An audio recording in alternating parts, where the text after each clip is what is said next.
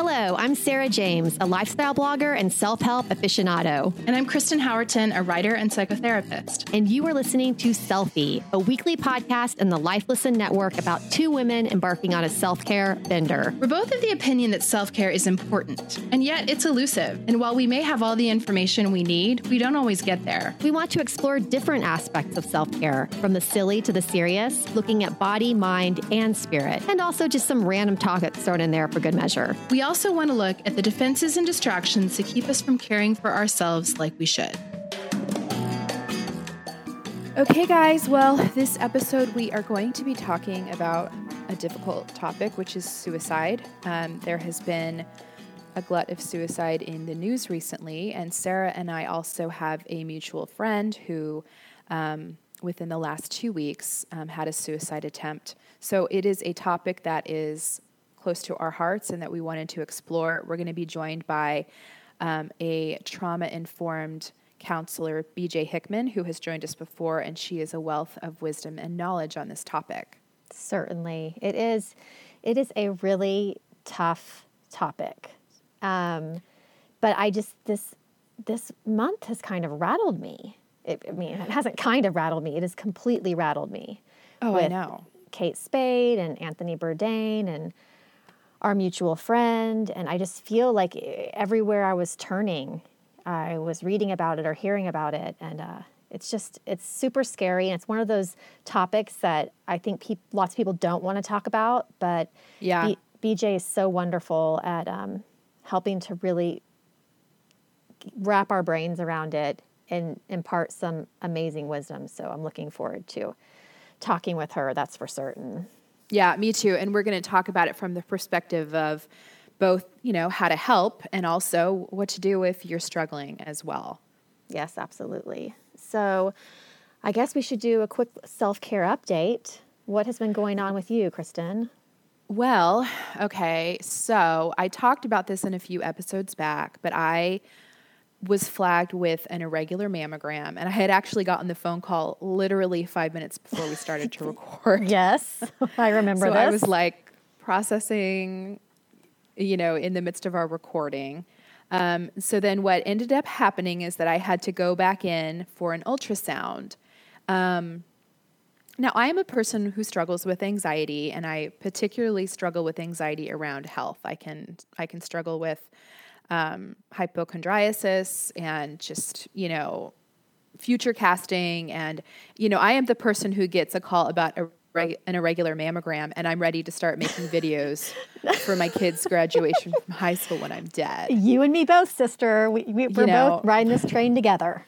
Yeah. And I'm going to plan out the songs that are sung at my funeral in a year. So this is just, it's tough because these, it's very typical to get an irregular mammogram. And I think it's something like 10 to 20% of women end up having to go back in for more testing. And of those women, the vast majority don't have breast cancer. Right. But I was, for 2 weeks completely certain that I did. And was like every time I was with my children thinking about how they would live without, just, out of control. I know. And I'm laughing at this, but yet at the same time, it is scary. I think you and I are really good about, or bad, good/bad at like making things seem humorous and but truthfully, it's a horrible situation to be in when you have anxiety because you just it is. And like, we are laughing about it because it's easy to laugh about in retrospect, but I was in a really dark place. Absolutely. Yes. Like non-functioning dark place. And so what's tough about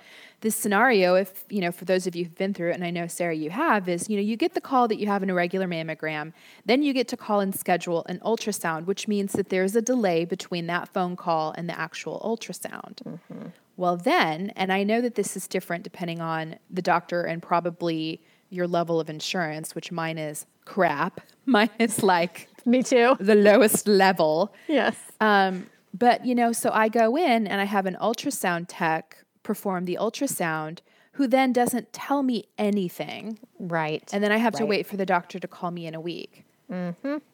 So I'm laying on the table doing this breast ultrasound, and I feel like I'm going to freak everyone out about the experience, but I'm told it's not always like this. But she's like going back and forth on, well, first she does the right boob, which was not flagged.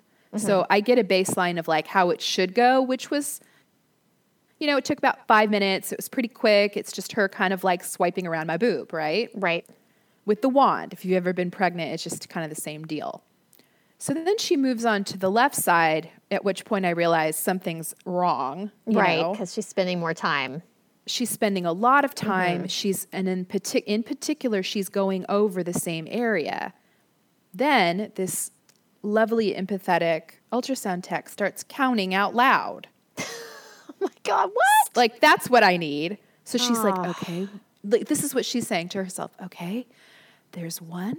There's the second one. Yes. There's the third one. Number 4. Let me get a look at 2. Let me get a... Talking. So I'm laying on the table, and I will say this is one situation where I did not do any Googling going in. Good for you. So except that I have no information. So I don't realize going in that cysts actually tend to come in clusters. Yes. So as she's counting, all I've decided in my head is it's for sure cancer because there's a bunch of them. Oh, Kristen. Oh, yeah. Even though that's actually not the case. And then the other thing that happens is it's hurting. Yeah. It's painful. And I don't mean it's uncomfortable, but I can feel what she's pushing down on. Right. Like I can feel, that's now a spot that hurts. In retrospect, cancer, tumors usually don't hurt at all. Which I did not know laying on the table. Which you did not know at that time. Yeah. But if it hurts, that's a good sign. Usually a very good sign. So I did come home, I will say, and furiously Google, and then learned that cysts tend to come in clusters. Breast cancer tends to be one mass. B, cysts hurt. Breast cancer tends to not hurt. But I didn't know that sitting on the table, and I break out. I'm convinced that this is cancer that she's finding. Yeah. And I just break out into like a cold sweat, and I'm like fully having a panic attack on the table.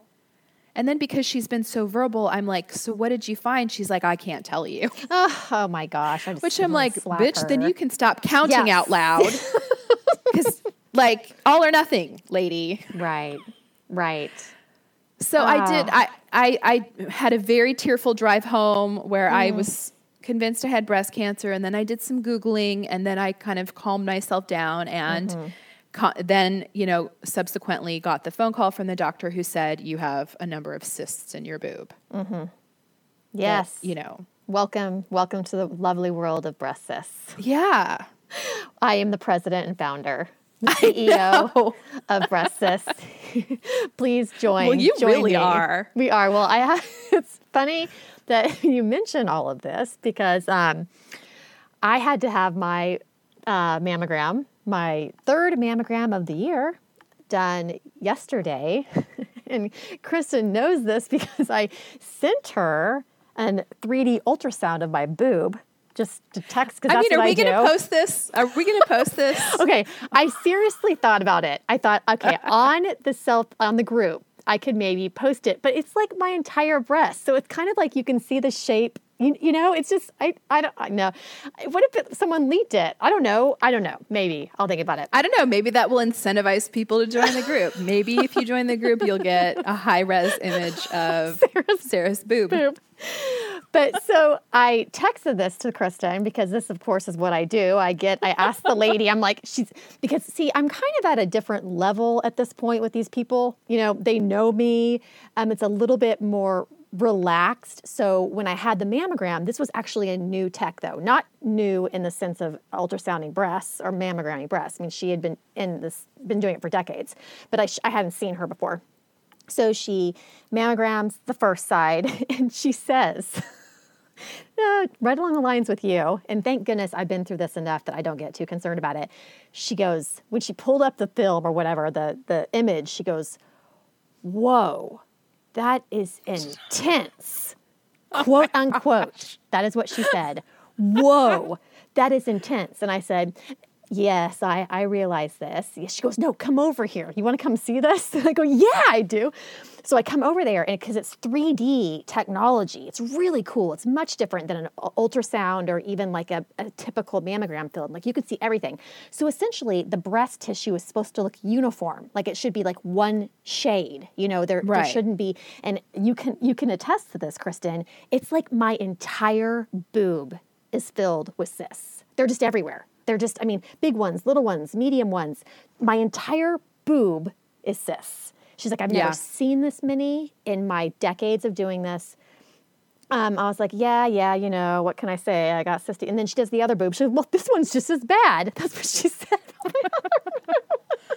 Well, and I mean, you mentioned this in an episode before, but it has literally affected your cup size. Yes, I've gone up 2 cup size. These puppies.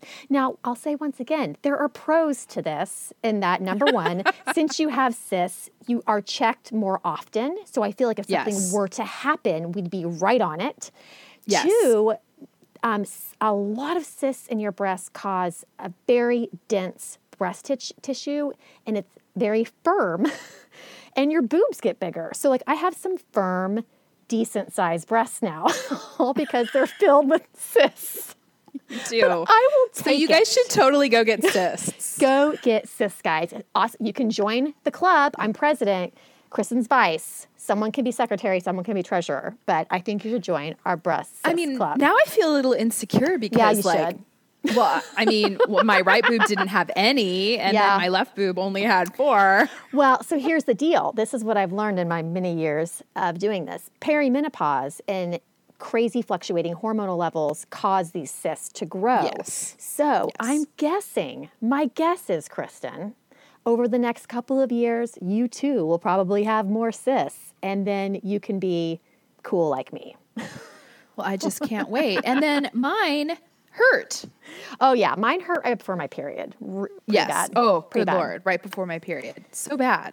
Oh, girl. I'm just add it to the laundry list of stuff we have to deal with being in our 40s. It's just ridiculous. I will say I do agree with you, though. I mean, I think there is something reassuring about like, okay, well, you're just like, I have to now go and get another ultrasound in 6 months.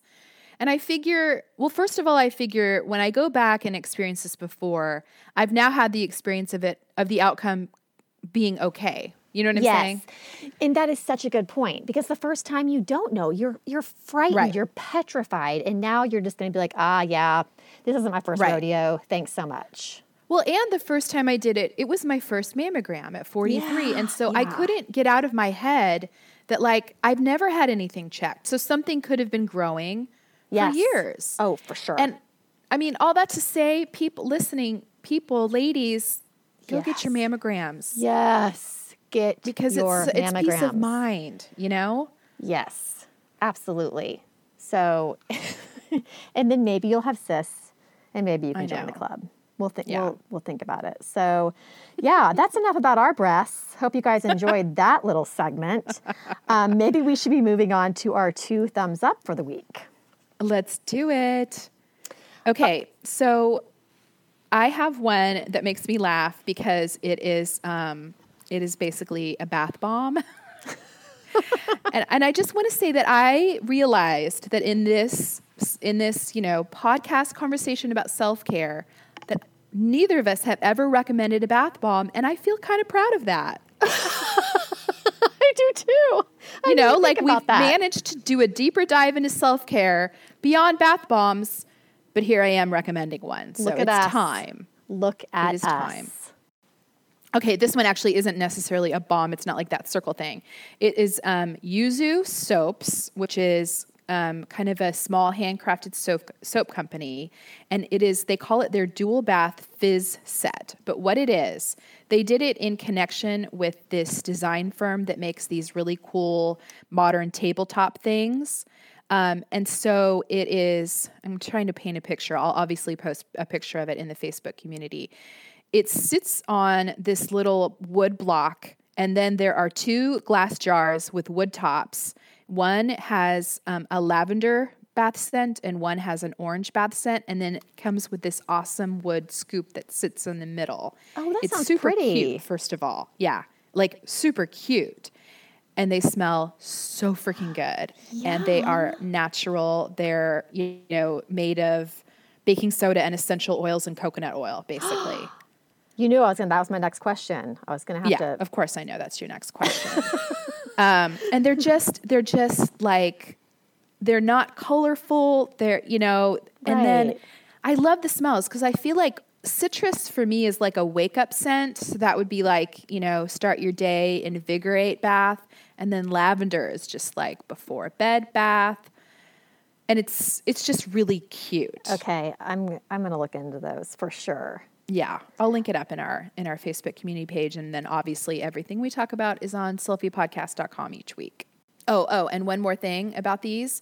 When you are done with the bath stuff, you could totally reuse this cute little canister set. That's what I was thinking.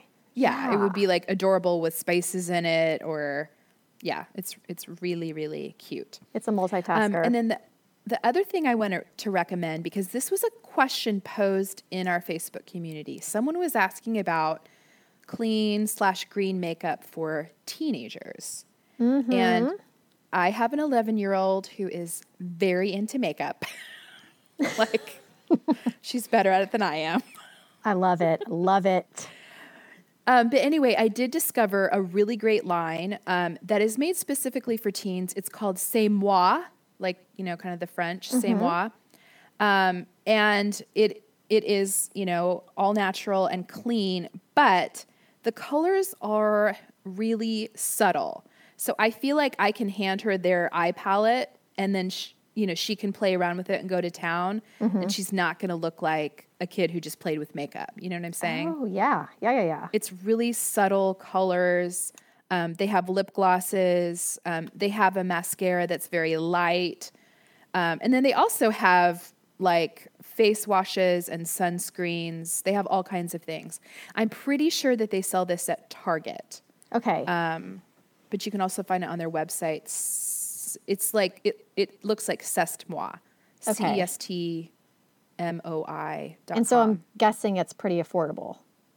Yeah, like their eyeshadow palette is $17. Oh, that's good. Which is really good. Especially if it's clean. For clean makeup. Yeah. Their pressed powder is $16. Their cheek palette is $16. And their sunscreen's really good too. It's, the mineral-based sunscreen. Ooh, I like that. Yeah. I might have to look into the eye palettes myself. Yeah, they're cute. But like I said, they are subtle. They're not super highly pigmented. Yeah. Okay, well, I'm going to look into that for sure. Because, Malou's already into it, and she's 7. But that does not surprise me one single bit. What could I expect? What can I expect? So, all right, my 2 thumbs up. My first one is a supplement. I feel like I have to talk about a lot of supplements. But the first is Evening Primrose Oil. I have to talk about this specifically because we just talked about the breast cysts.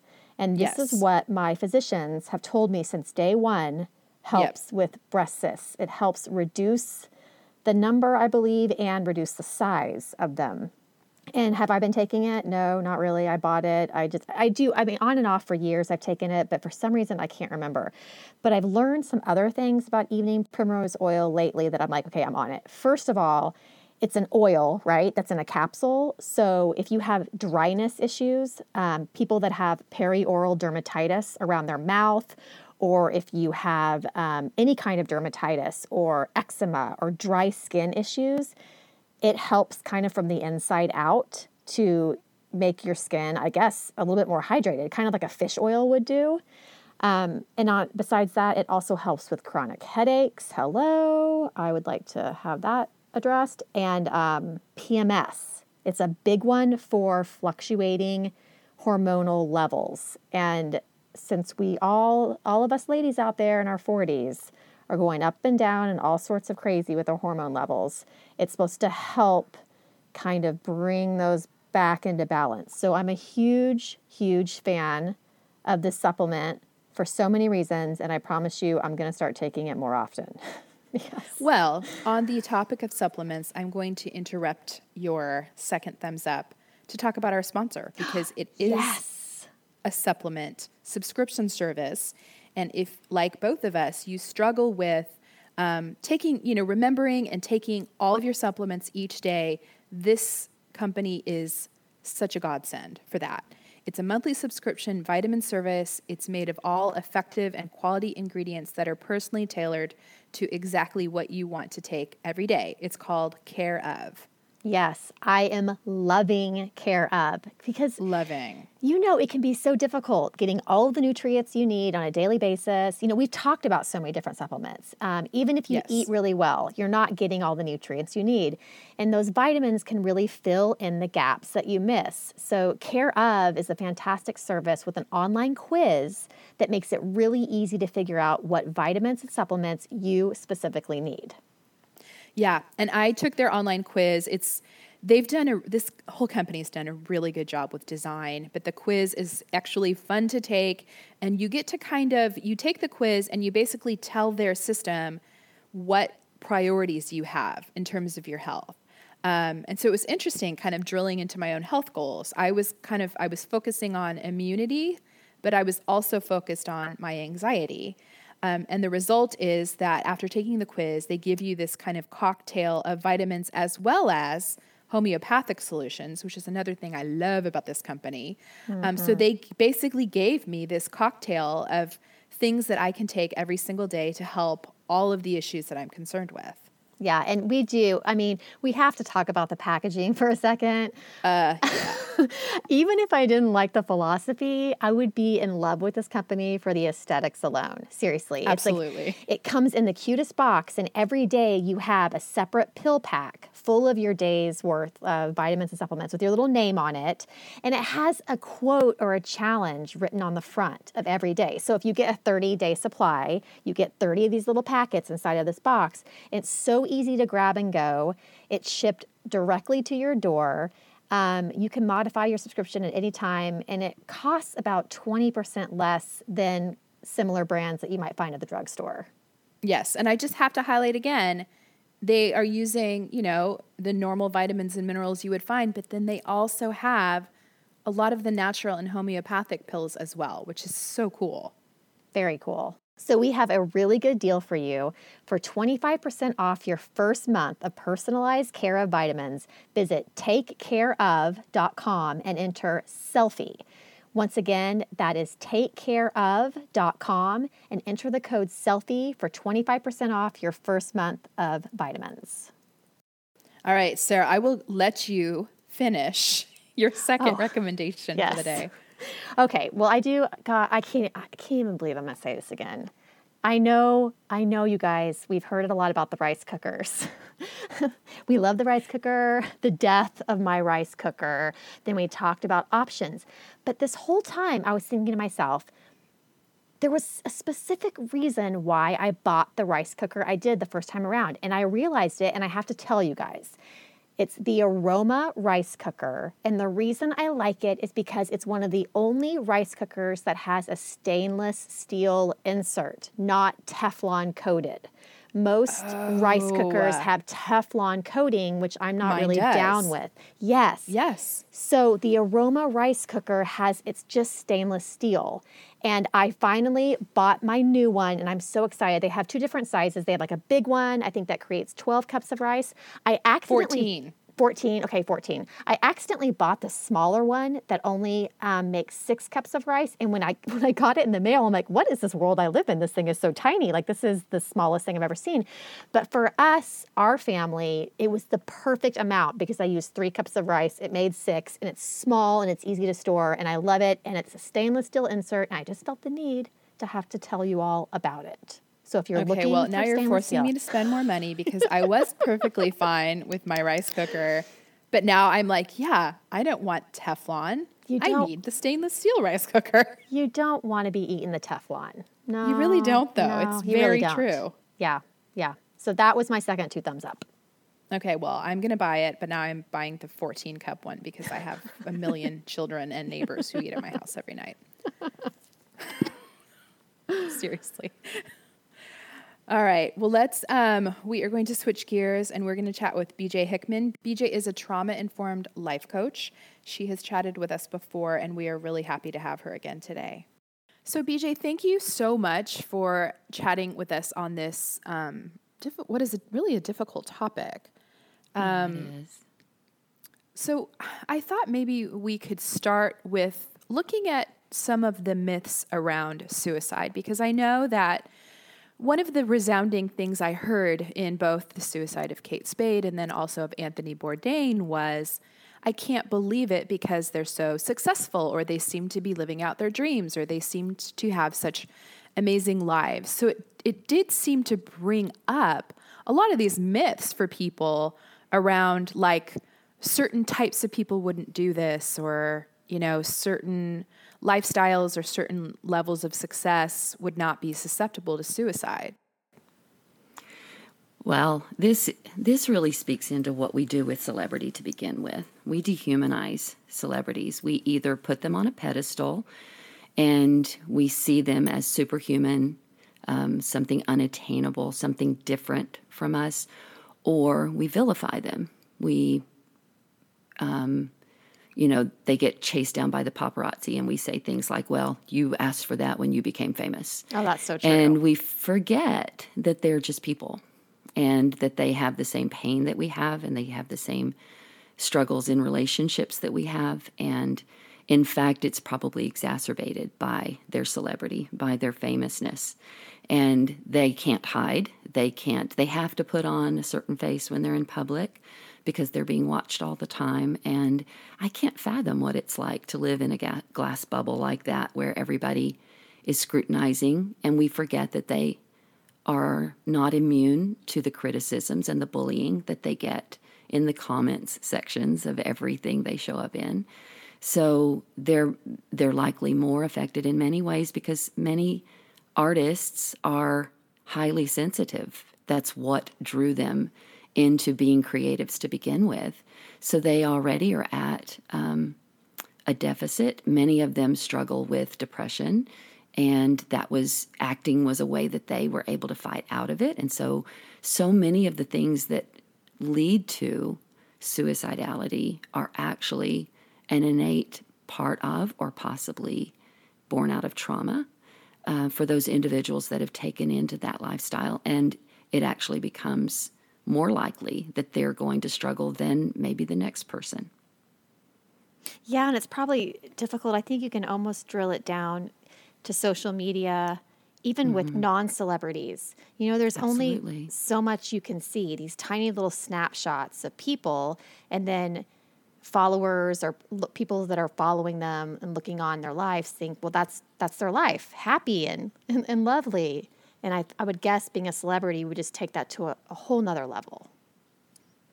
Absolutely. I mean, we look at it, people are looking at it through their own attachment injuries, their own insecurities, their own lack of self-esteem. And they're projecting that onto these people and saying, well, my God, they've got 300,000 followers. What do they have to complain about? Mm-hmm. They have this home, they have this life. What do they have to complain about? And that's the myth. There lies the myth. The myth is that if life is good, then I have no reason to be depressed. I have no reason to feel sad. I have no reason to end up suicidal. When the reality is, and this also, let me just say this too, because it also speaks into the belief that it's a selfish act. And the truth is, the person that commits suicide doesn't want to die.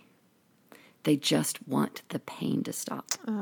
And they are so desperate that this seems like a logical answer. I think about, now I never did hear confirmation about this, but one of the early reports was that Kate Spade left a note that said to her daughter, her 13-year-old daughter, "This is not your fault. Ask Dad."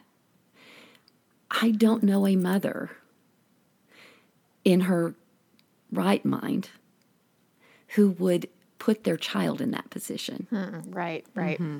And yet she did, if that in fact was what the note actually said. But that wasn't Kate the mother. That was Kate the human who was in so much pain that even that somehow made sense to her in her effort to just get out of the pain. Mm-hmm. Yeah, absolutely. And I think, you're speaking into also that reality that, suicidality is really immune to external factors. When we look at things like socioeconomic status or success, like suicidality really has nothing to do with that. People can be depressed or be suicidal regardless of their station in life. Yes. Well, and we also, obviously we keep talking about the stigma of mental health, but the stigma exists because of an ignorance about it, a lack of understanding of what mental health really is. And the truth is, we can't always predict why someone is depressed or why they are feeling as much pain. There's so many things that contribute to it. Childhood trauma, our current trauma, anxiety. When anxiety is just, and you know this, Kristen, from your own experience, which you've been so open about. And can I just interrupt myself and say, you guys have done such an incredible thing creating the Selfie podcast community on Facebook. Oh, thank you. Group is such a safe container for the people on it. And we're seeing people saying that over and over and over again. I think even last night somebody posted just a post to thank you for it. But what I'm seeing happen is people supporting each other in a way, people coming with difficult conversations and stigmatized conversations to talk about the things that they can't talk about anywhere else. So I love that. And that is just such a beautiful extension. And if you're listening to this and you've not joined that page yet, send Kristen or Sarah a request and they will add you to it. It is really a powerful environment for us to be able to talk about these things on a deeper level. But the thing that's getting lost is this chronic state of anything. When it goes long enough, the impact it has on us mentally, it's neurological. It's like any kind of torture that is systemic and systematic, that's slow, and it just grates and it grates and it grates and it grates until you just can't tolerate it anymore. And what seemed like something small becomes unbearable. So it can be anything chronic pain, chronic anxiety, chronic grief. When what we do with grief in this culture and the beliefs that we have about it, that we should just get over it, that we should just get through it, that we should just trust God more, that we should just have some whatever belief about it. And we minimize the pain people are in because we think their grief is too much. We think they've decided they're grieving too exorbitantly. And we don't allow people to grieve in whatever way they need to, because if they can't move through it to a place that becomes their new normal, because that's all grief will be, it will never be the same again, and it's not meant to be. It will become a new normal, but even that normal is hard to get to when we're telling them, aren't you over that yet? Why are you still so sad? Right. Because people don't understand it. And when we do that, let me just tell you, that's us trying to get out of our discomfort. Absolutely. I'm not comfortable with your sadness. So will you please stop that? Because you're making me uncomfortable. Yes. And so the lack of empathy in all of this, it all comes back to our inability to be empathic with people who are in pain. And here's another thing that happens. I think about when every time a child dies in a hot car, the critics of those parents, that they're horrible parents. I would never let that happen. Blah, blah. All this stuff comes out. And what they have found, because these things have been studied, is the typical person only rarely has this happened out of neglect. Right. That most of the time it happens to really thoughtful, involved, engaged, responsible parents who were outside of their normal routine and made the biggest mistake of their lives. And so what those people that are criticizing them are doing is they're separating themselves. They're saying, see, that's a bad parent. I'm a good parent, so that can never happen to me. We do that with everything. We do that. We have no empathy because empathy takes risk and vulnerability. And if I allow myself to think that I could do that too, which is what is required of me in order to feel empathy, then I'm at risk of it happening to me, and I'm not willing to go there. So it's so much easier for me to vilify you than to feel pain with you. I think we're seeing that right now with the with the immigration situation. Yes. I mean, some of these responses I'm hearing from people, I can't even wrap my brain around it. No. Just no empathy at all. I can't wrap my brain around that topic at all. I have not allowed myself to listen to that video or audio of the kids crying because I can't. I keep looking at my little Harlow who just turned 7 and my granddaughter who's so sensitive, and I can't fathom. She would not survive that environment. Yeah. She truly would not survive it. She would be changed on a level that she could not come back from. And I can't tolerate the thought of what these children are experiencing. But then to add the injury of criticizing it, of minimizing it, of dismissing it. And I know. Saying it's the law. No, it's not the law. It's a policy. It's a policy. It is a policy that could be stopped right this second with a stroke of a pen. And yet, because they're in that system, it is still going to take months to unravel. Because now we have them in a system, and it takes attorneys and all kinds of stuff to get them out of the red tape and back to their families. We want to just say, well, I'll go get the babies. But even that can't happen. That's not the solution now, because the way they've set it up, the bureaucracy that it will take to get those babies back to their parents, to rematch them, because it's not been done in a systematic way. We've just pulled them apart. And, I think that same lack of empathy that we're seeing for these families, I hear people saying, I would never do that to my child. It's, it is similar to the way I'm seeing people respond to some of these public suicides too, where it's like, check on your friends. Yeah. It's almost like this blame thing. It is this weird human tendency where we see something horrible and we want to figure out the loophole where we would be exempt from it. And I've seen that a lot. Check on your friends. If only people checked on your friends. I mean, is that a way that we prevent suicide, is by checking on our friends? Kate Spade's father had a conversation with her an hour before she hanged herself in her bedroom, where she was talking about a trip she was going on. And she was laughing and having a wonderful, normal conversation with her own father. Right. Then how do we, obviously the reality is that we cannot prevent this when we have friends who are dealing with inner battles, but what are the things we can do to make sure we're supporting our friends? Well, again, it goes back to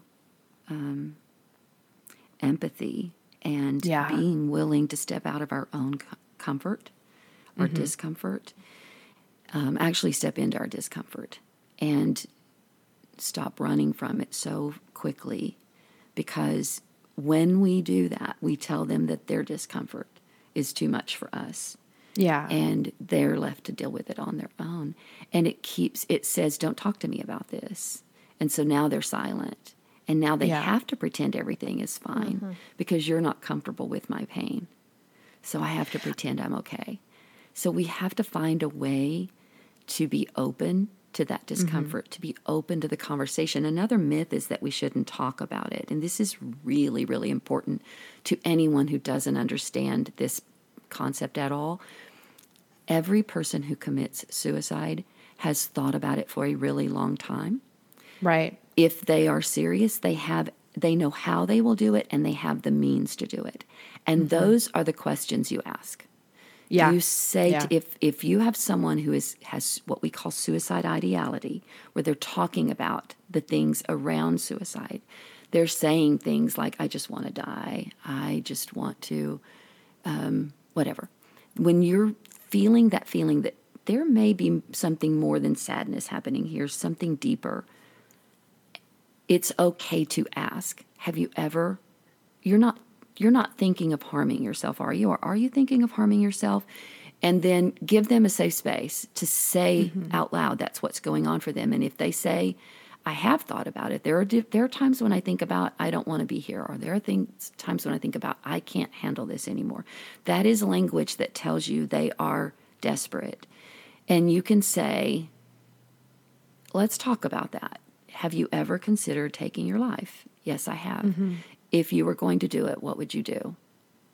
I would take pills. Do you have pills that you could overdose on? Enough that you could overdose on? Actually, I do. Or no, I don't, but I know where I could get some as soon as I wanted to. That's all. And what you you're need to describing know. is really, as clinicians, what we've been trained. These are the questions you're trained to ask. Absolutely. But I think that, the general population thinks like, well, if I ask them about ideas, I'm giving them the idea, when in reality, they have the idea. They have it and what you're already. trying to do is identify it, bring it out into the open, let them talk about it in a safe space. It's interesting because when you started saying this, that was the first thing that popped into my head, because I have someone in my life who has made comments like this. And my first thought was like, oh no, I can't ask them that because I don't want to be like pushing it along, Or planting a seed. People have that Yes. fear. Right, right. And yet the reality is you are making it a safe space for them to say out loud because they're Okay. scared to death to say that. So when you say, would you? Then they're like, wait, really? Can I say out loud I would? And it and you may have to coax them into it, or it may be an ongoing conversation, but you are never, ever, ever going to instigate a suicide by asking a desperate person if they are considering it. It's just not going to happen that way. Now, when we're talking about young teenagers, that may be a different story. There is some research that shows that young kids, first of all, kids are fascinated with it. My husband used to be a youth pastor, and at church camp, sometimes they would do these breakout sessions in an afternoon, and the kids could choose which one they wanted to go to. And David would always do one on suicide, and 90% of the kids would show up at his session. They're so fascinated with it. And so there has been evidence that kids who have developed a fascination about it and are watching YouTube videos of people who filmed themselves committing suicide and finding that dark web stuff can indeed become suicidal. It probably started with something, obviously, for them to be fascinated by it. There's probably something dark already there, but that's an area to tiptoe in. But it still is okay to talk about suicide. You may not want to go straight to the hard questions with a child, and you definitely want to get a professional involved. But it's still okay to ask them, are you thinking of harming yourself? Would you harm yourself? If you did, how would you do it? Okay. And then move from there. It's never, ever a bad thing to ask because they need to know it's okay to talk about it. And we can discharge it in some cases, by catching it early. Okay. Yeah, and I think that there is something to bringing some of those intrusive thoughts into the light, because I know I have not been suicidal personally, but I definitely have really intrusive thoughts that I know when I say them out loud are irrational when I'm deep in my anxiety. And I know that when I say some of these things out loud, just speaking them in front of another person just takes away the power. It's like, oh, when I say that out loud, I hear that it sounds untrue. Right. And we do that with each other. We do. Sometimes we do. Oh, we totally tell each other the crazy. Yeah, we do. Am I crazy? Yeah, that's not accurate, Sarah. Okay. Right. Okay. Thank you. And It's true. When you realize that we live in story, our brain writes stories all the time that are not true. And the brain immediately says, oh yeah, that's true. Go with that.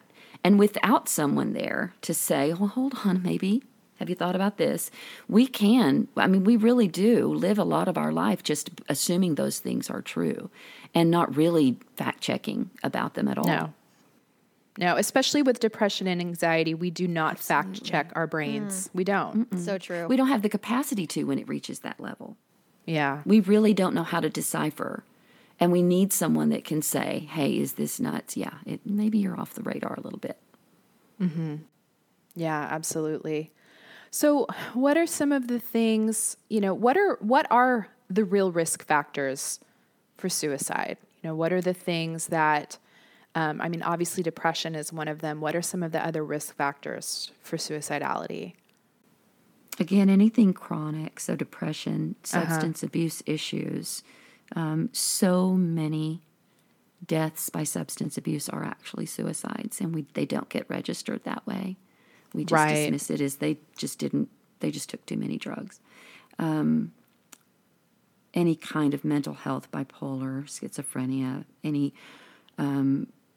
oppositional behaviors when we start talking about adolescence, anytime there's a diagnosis that feels desperate to the teenage brain and they can't really register it as treatable or curable, that desperation can lead to more. Any conduct disorder, anxiety disorders, that kind of thing. Any serious health condition, like I said, if you have chronic pain and it goes on long enough.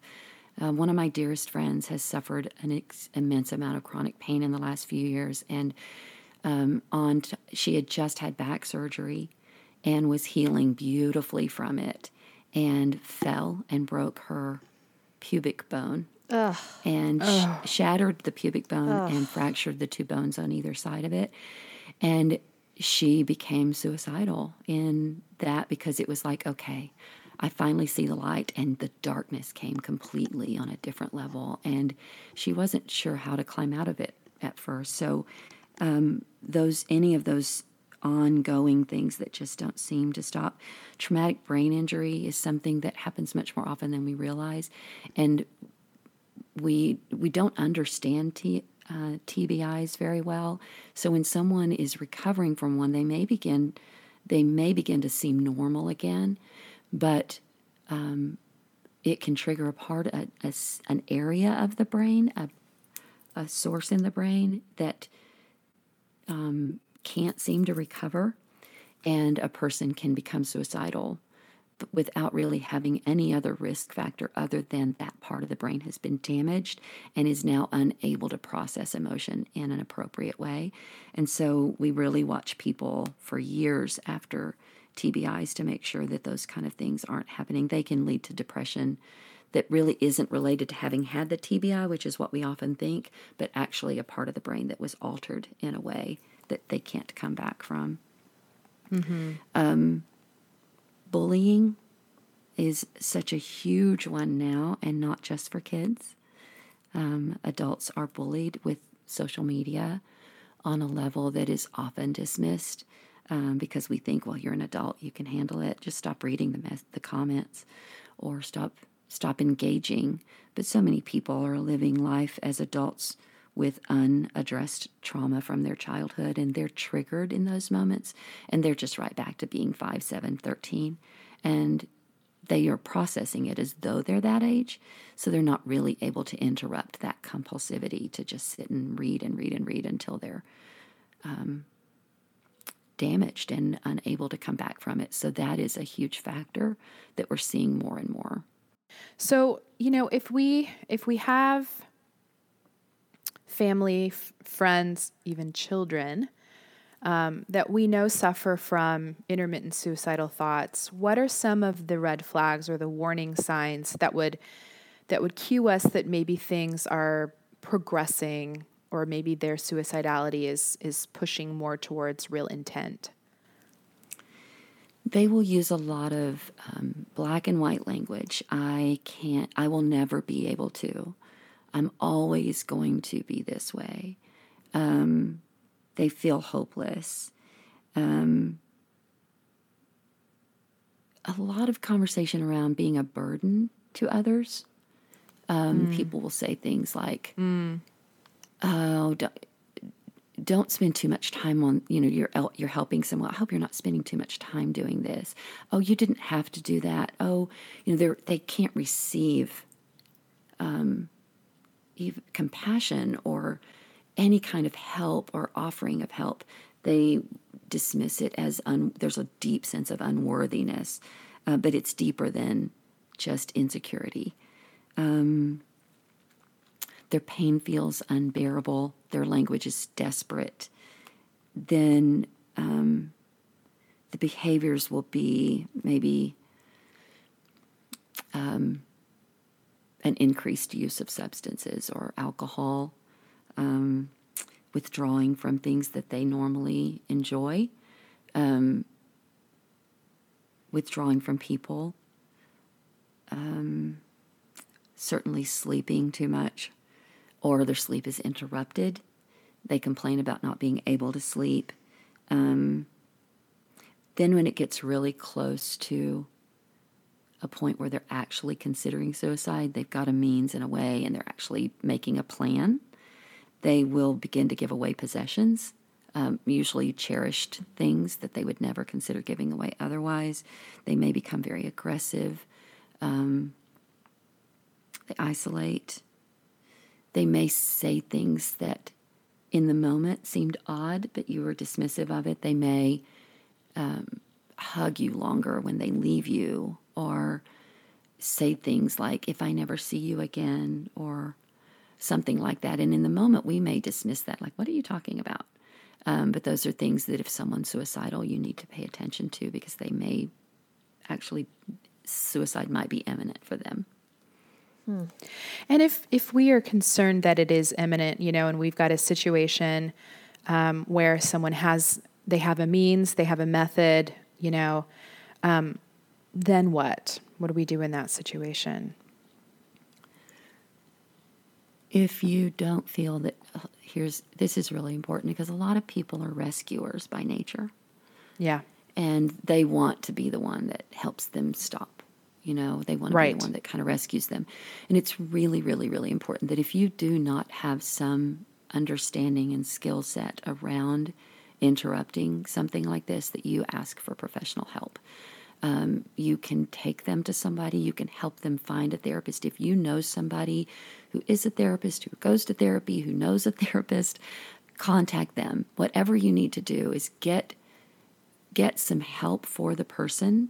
If they're not, don't expect them to get help. Don't give them a phone number, because they're not going to make that phone call. Mm-hmm. Mm-hmm. You make the phone call and bring the therapist, the help to them. If it is imminent, you stay with them. If it's on the phone, you don't let them hang up. If you can get to them, but you get help to them. You can call 911 for them and get them to that person. You do whatever it takes. Don't minimize it. Don't tell them. Don't invalidate their feelings. Don't tell them they're going to be okay,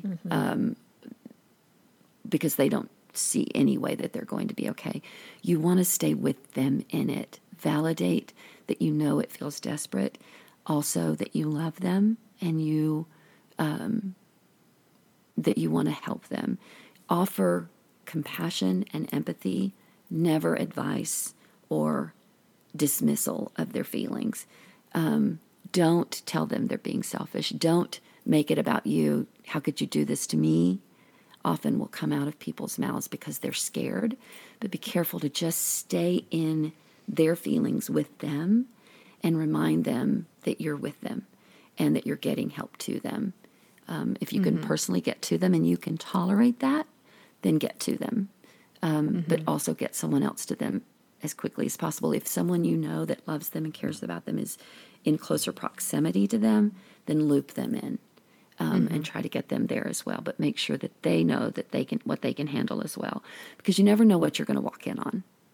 Yeah. And so you want to just make sure that you're prepared for what you may experience. And if that's not something you're equipped for, then you make sure that you involve someone who is equipped for that. Yeah, absolutely. And last thing I want to talk about is, for our listeners that do struggle with suicidal thoughts, and, for the people who are listening to this going, this is me. What is the best place for people to find help when they're struggling? Well, the first thing to do is identify where's not safe. If you already know that there are people in your life who are not going to respond in a way that's supportive, then it's okay to not include them. And then ideally seek professional help. If you're not under the care of a therapist, see a therapist, and try to find a therapist who specializes in trauma, who uses trauma modalities, because they will understand what's leading to your depression. There is a small percentage of people who are born with a predisposition to depression. Their brains are wired in that way. But most depression comes out of trauma. And we very seldom go back and look at the cause of these things. We just treat the symptoms. We go to the doctor, we get on an antidepressant. When it doesn't work, we stop taking it, and we may or may not see a therapist. And it's really important that you treat every part of it. If you are someone who struggles with depression, start there. Don't let it reach that point of desperation. Physical activity, good diet, seeking professional help, whether it is taking an antidepressant, making sure that you stick with that until you find the one that works best for you, being under the care of a therapist who addresses the underlying causes. Go to the source of the problem. Don't be afraid to go there, because there's so much healing there. And if you can start there, then you can interrupt the process that would lead you to suicidality.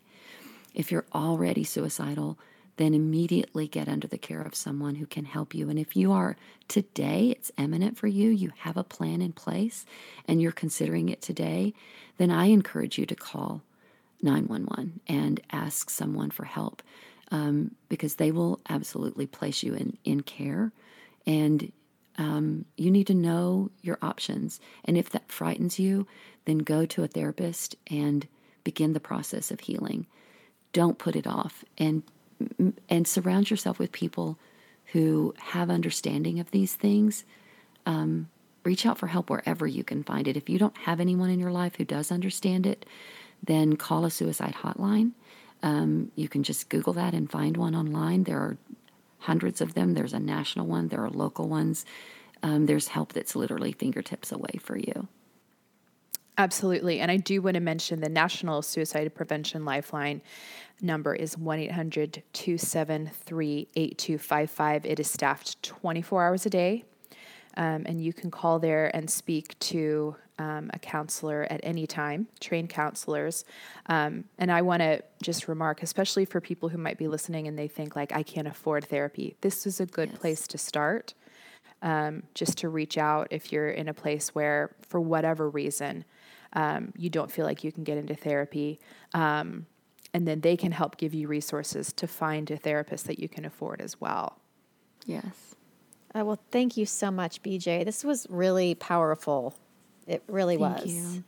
You're always appreciate it. Such a wealth of information, and we really appreciate it so much. Absolutely. It's a tough topic, and yet we're inundated with it right now. And I think these particular deaths were, there was something about it that I felt a shift in the way people responded. Mm-hmm. And I hope people are willing now to recognize the need for really sitting in pain with people and letting go of our own discomfort in that, and finding an ability to see the pain that our friends are in and not be dismissive of it or try to move them out of it, but to allow them to find a way to work through it so that they can heal from it. Absolutely. Thank you so much, BJ. Thank you. Thanks for joining us. Continue the Selfie conversation with us on Instagram at Selfie Podcast and on Facebook at facebook.com/Selfie Podcast. You can also visit our website to check out the resources we've talked about in each episode at selfiepodcast.com. Make sure to subscribe to Selfie on iTunes so that you can catch up with us next week. A huge thanks to Shepherd Audio for our intro music. Take care.